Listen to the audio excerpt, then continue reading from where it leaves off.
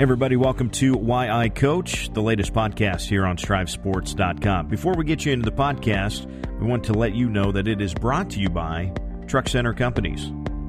Matt Hoskinson here for Truck Center Companies. At Truck Center Companies, we sell Freightliner and Western Star trucks, the market-leading trucks on the road, and we're constantly improving our performance to offer our customers the best experience possible. As part of our Elite Support Initiative, driver comfort and customer amenities are emphasized at all of our 8 locations throughout Nebraska, Kansas, and Iowa. We'll make you feel at home. If it has to do with trucks, we've got you covered, including body shops at our Omaha, Lincoln, and Wichita locations. Truck drivers are the lifeblood of America, and you deserve the best. Come to Truck Center Companies and keep your drive alive.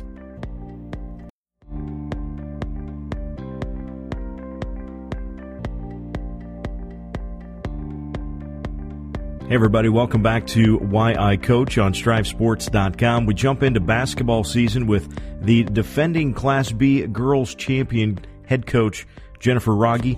The Antlers returning a few nice pieces from a year ago when they won the Class B state championship. We do talk at length about that week and what it was and all of the different emotions that Coach Wragge and the Antlers went through for the entirety of that postseason run and especially that weekend at state. Also what it means to be a coach under and with and for Gene Kruger at Elkhorn and all of the stories, and we've got some good ones in this story as well. And also what advice Jennifer would give herself if she could go back to Bruning and talk to her younger self. So enjoy our conversation with Jennifer Wragge, the head coach of the Elkhorn girls basketball team. This is Why I Coach.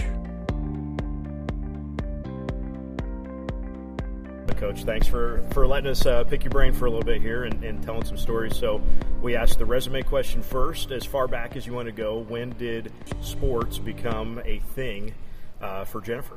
Okay, well, I've loved sports ever since I can remember. So, you saw some sports on TV. You were lucky to get on your 3 channels a sporting event, but I loved all kinds of sports. Started playing, I don't know if you'd call it organized basketball, a little different than what it is today, but in 3rd grade, I think. And it was just come in on maybe 6 Saturdays for 2 hours, and I think we got to play maybe 2 games a year, so that was pretty exciting. And then I grew up in a small town near Bruning was the town, and played junior high sports there, and 3 sports, of course, because that's what everybody did, and graduated from Bruning, and then went to Midland College and played basketball there for 4 years. So played that pretty well. I tried, yeah, yeah. Our teams were pretty successful there, and then from there I coached at Crete as an assistant for 4 years, and got a job in Elkhorn. Coached here as an assistant for 5 years before I became the head coach. And so take me back to Bruning. What was that like playing with playing for the Bears, right? Right. I remember that gym well. Yeah, it's extinct now. I mean, they're not the Bears anymore, but it was exciting. You grew up playing with the same people from 3rd grade on to when you graduated. So we had a lot of fun there. We had some success there. We made it to state 2 years, which was pretty exciting because we were in, I think, D2, D1, and C2 all were when I was in high school. So we kind of moved around the classes. My basketball coach was my Fred Klook, who had some success Bruning and Bruning Davenport with the boys and the girls. He was my actual coach from 7th grade through my senior year. So that was pretty exciting to have, the same coach and that consistency throughout the whole experience. And I know I remember going to basketball camp in Bruning, and Fred was the man. So that was probably you running that actually at the time when I was. I'm a couple years younger, but that was as funny as I was kind of looking back. And I'm like, well, yeah, it's exactly the person I need to interview for this podcast. So talk to me about Midland and some of the coaches and the experiences there. I had a Hall of Fame coach in Joanne Brocker and her husband at Midland. They were awesome coaches. They didn't just coach you in basketball, but, prepared you for life. And, Joanne is in the National Basketball Hall of Fame. She got inducted the same year, I believe, as Pat Summitt. So that was pretty exciting to tell you. It kind of tells her success. She was all about, women's sports, and she kind of got it going back in the 70s. And so she did a great job with educating anybody that played for her about the struggles that, females went through just to get on the basketball court or just to get a chance to play. So I felt like, she taught a lot of the history of it, women's sports, but also she taught a lot about the game of basketball. And I feel like she taught me a lot with the X's, the O's, but more importantly, just how to get through life and through struggles and things like that. So I was very fortunate. I also had an assistant coach there. Her name was Ann Prince. She is actually a Bruning girl. Her name was Ann Albright then. A really cool story about her. She was pretty she helped recruit me and then was a big part of my life then. And she actually this year is now our assistant coach. So she's coaching with me this year. So it's everything's kind of came around full circle. So I'm really fortunate to be around those kind of people that have been successful and can enjoy the successes that I've had, and we can just still keep in touch and enjoy things. From Midland, a couple years there with Crete, what was those experiences like with the Cardinals? It was pretty exciting. It was a great experience. I had great friends there, great coaches that I was under. We were competitive. We made it to state one year. We were in the conference there with Skylar, who was really good at that time, and Seward, who was really good at that time. So I learned a lot about that conference and those schools, and just kind of got the base for coaching there and got my feet in the water a little bit and got some experience. I coached actually track and volleyball there as well. So it led to, obviously getting a job here and I haven't coached volleyball since then, but as far as track and basketball goes, I've been involved with that. So I've asked this question of especially it's been interesting to note the football coaches when I ask this question, that first job out of college, they all tell me that they're driving to that first job, hair on fire, they're going to set the world on fire. Was that I'm curious, is that the same kind of mentality you had coming out of school? Yeah, I think when you come out of school, you think you know everything, and you think you can, be a head coach right then and there, and then you start to experience things as an assistant, and you see the struggles that your head coach goes through, and everybody goes through, and you start to understand there's more to it than just stepping on the court and maybe coaching in practice and coaching in games. So, it takes a year-round commitment, and you got to have the right parents and the right culture, and that takes some time. So, yeah, it's amazing how you think you know everything, and then about 1 year in or 2 years in, you realize you don't really know anything. So, I believe everything happens for a reason. I was anxious to be a head coach, and there was no way I was ready to be a head coach then. And even my experience here, I was an assistant for 5 years. You just learn so much from different people and different experiences. And, I think I was an assistant then for 9 years. And by the time that 10th year rolled around when I was named the head coach, I thought I was ready, and I think I was. But at the same time, every single year you still learn, you live and learn. And, you're always searching for different ways to do things and improve things. So I feel like I'm still, to this day, learning, and I'm fortunate to be around a lot of different people of different sports, not just basketball, that are willing to help and lend an ear and kind of offer advice. You had a legend that you got to work for when you got to Elkhorn with Gene Kruger. What was that like when you found out I get a coach with Gene? Well, it was pretty exciting. In fact, he was actually helping with the boys, and so we were struggling with the press one game, and he came down at halftime and offered a suggestion, and we did it, and it worked. And he had never coached girls, not really been around girls as far as athletics goes. He raised, I think, 5 boys. And so he started coming to practice and offering advice, and the girls really latched on to him right away, and he latched on to the girls. And even this year, he made it to a game, which was amazing. And it's awesome to see the seniors tell the freshmen who this guy is that walks in the locker room after a game and, encourages them. And then you hear the stories that go along with him from people in the community. And it's truly amazing. He's a very, very nice man. And, he calls often and asks how things are going. And if I'm frustrated with something, he listens, he offers advice and encouragement. So, I'm that's another person I'm, just fortunate enough to have to get to know, and I'm glad he's made us a part of his life. Give me a good Coach Kruger story outside of just the offering of the press break for you. Well, he got me my first technical as a head coach, I can tell you that. And if anybody knows Gene, I've heard several stories about how many technicals he used to get. So he doesn't say a lot to refs, but I think he waved his hand at him in disagreement in a game against Fremont, and I just happened to wave my hand the exact same time he did. So he likes to laugh and say that, the technical was on me, but really I think they had it listening to him and watching him, so we still chuckle about that. But, the most amazing story was he had never in Elkhorn been a part of a basketball championship. He's been in the runner-up and things like that. So last year it was awesome that he made it to the game, and he got to come down on the floor after the game and be a part of the picture and that experience. So it was just amazing to see the joy in his eyes, just to see, an Elkhorn school go down there and win a championship finally in basketball. We've got to take a short break, but we'll be back with more with Coach right after this.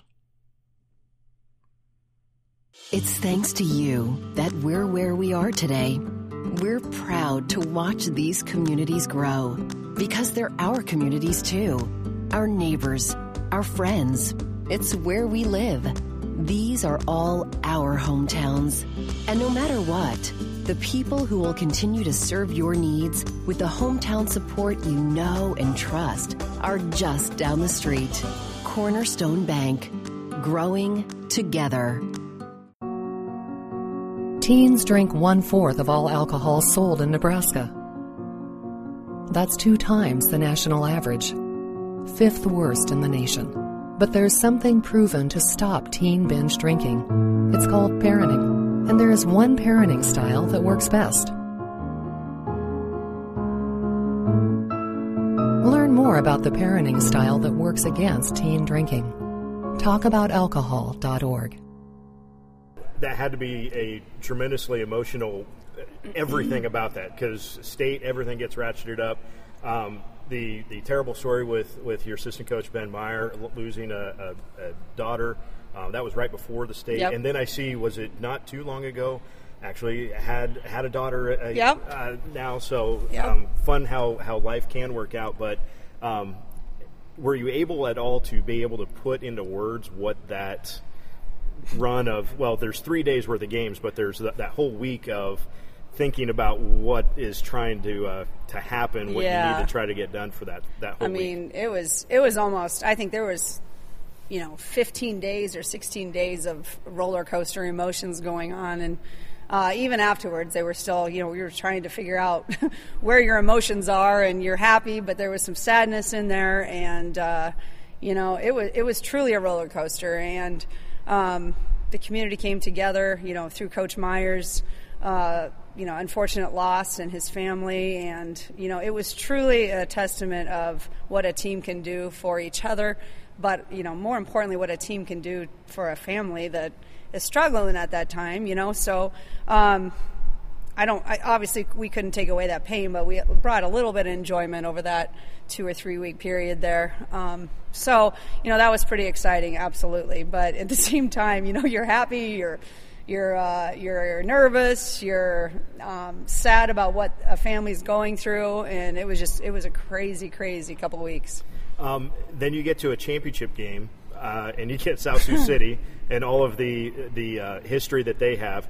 And also, if I'm not mistaken, it was the first female coaching matchup in a state championship. How was that to kind of be a part of that history with Molly Hornbeck? Yeah, I think somebody said something to we talked afterwards or during, and somebody said something to us. We guess we didn't realize that, but it's just really cool how that came together. And I can't believe that it's taken that long to have 2 females coaching against each other in the state championship. Hopefully we have more.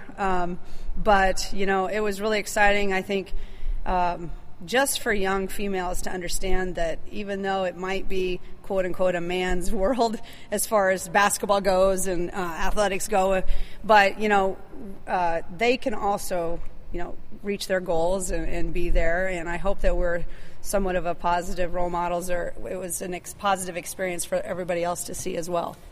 Coming after that game, you got a few pieces that came back for this year's team.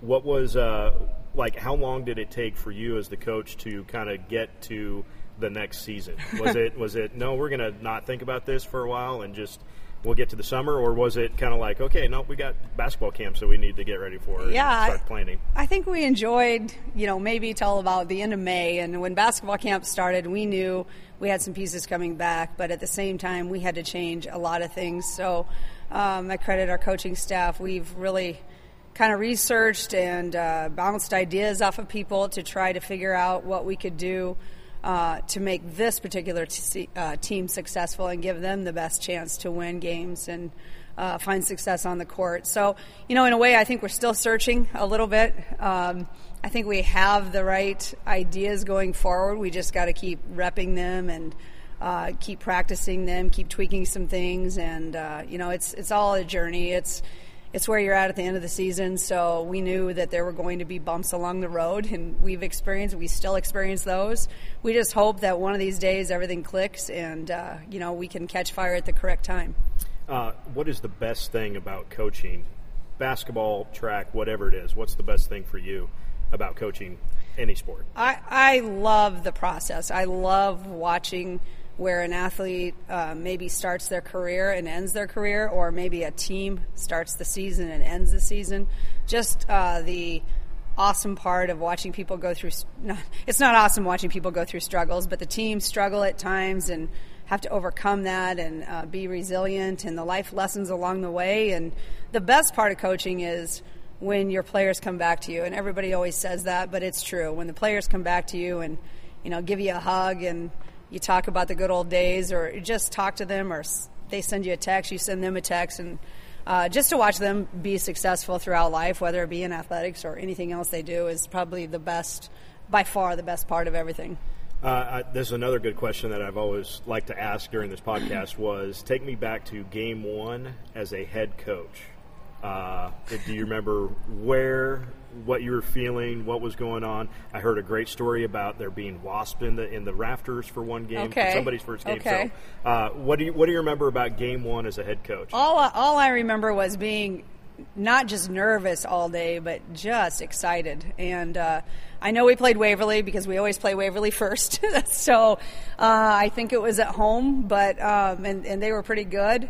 I think we won, but at the same time, I just remember making sure all day long that everything was ready to go, and I had everything organized and the books filled out correctly, and it was really nerve-wracking but yet exciting. And I think that school day probably lasted 20 times longer than it needed to be. So definitely really excited after it, and I still get excited after wins. So I guess I don't know that that's changed any. On game day, the alarm clock goes off. What's the first thing you're thinking about? Are we ready? Just making sure that we have our game plan. I know the game plan. Just make sure that we have everything ready to go. And I always wondered, did we prepare them enough for tonight's game? And I think that question continues to go throughout my head throughout the day. And then throughout the day also just thinking, okay, if they do this, what are we going to do? And just try to mentally prepare, before it hits, what you're going to do in certain situations. So, game days are hard to be in school because you just want to play the game. And I don't think that excitement is any different for a player or a coach, So I hope that excitement never ends. What about if you could go back to Bruning and talk to yourself in third grade, and you're getting ready for that first Saturday 2-hour practice that might lead to a game here in a couple of weeks, probably against what? Probably against Davenport. Well, it was against each other. No, we didn't even get to play other people. That's how bad that was. What would you say to yourself back then? Well, I used to think back then that every game was a championship, so probably just take everything in stride and probably also understand that, even losses and things that you struggle with, they're going to be to your benefit later on, and that's hard in life as well to understand. But again, I believe everything happens for a reason. So if you can learn from your mistakes and learn from things, then, those kind of bumps in the road are a positive thing. But, don't dwell on failures. Don't dwell on mistakes. Figure out what you can do to improve, and just keep moving forward with it. What is the thing that you most look forward to on that first practice for every season? I love the excitement. Everybody comes in and they're excited. They're a little nervous. Usually that's tryouts, and I think just the excitement and the smell of the gym and just the enthusiasm that first day and the energy in the gym is awesome. And then just trying to get to know your team and know their strengths and try to figure that stuff out. That takes quite a while, but it starts on that first day, so that's pretty exciting. All right, Jennifer, this has been great. Thanks so much, and we look forward to watching more of the Antlers coming up. All right, thank you. The spirit of the competition, and you got to think that the stories from Coach Kruger have got to be just legendary. Thanks again to Coach Wragge for her time in sitting down with us for the podcast. That's going to do it for this edition of Why I Coach. Don't forget to check out our website, strivesports.com. Do a search for Why I Coach. You'll find all of our past episodes.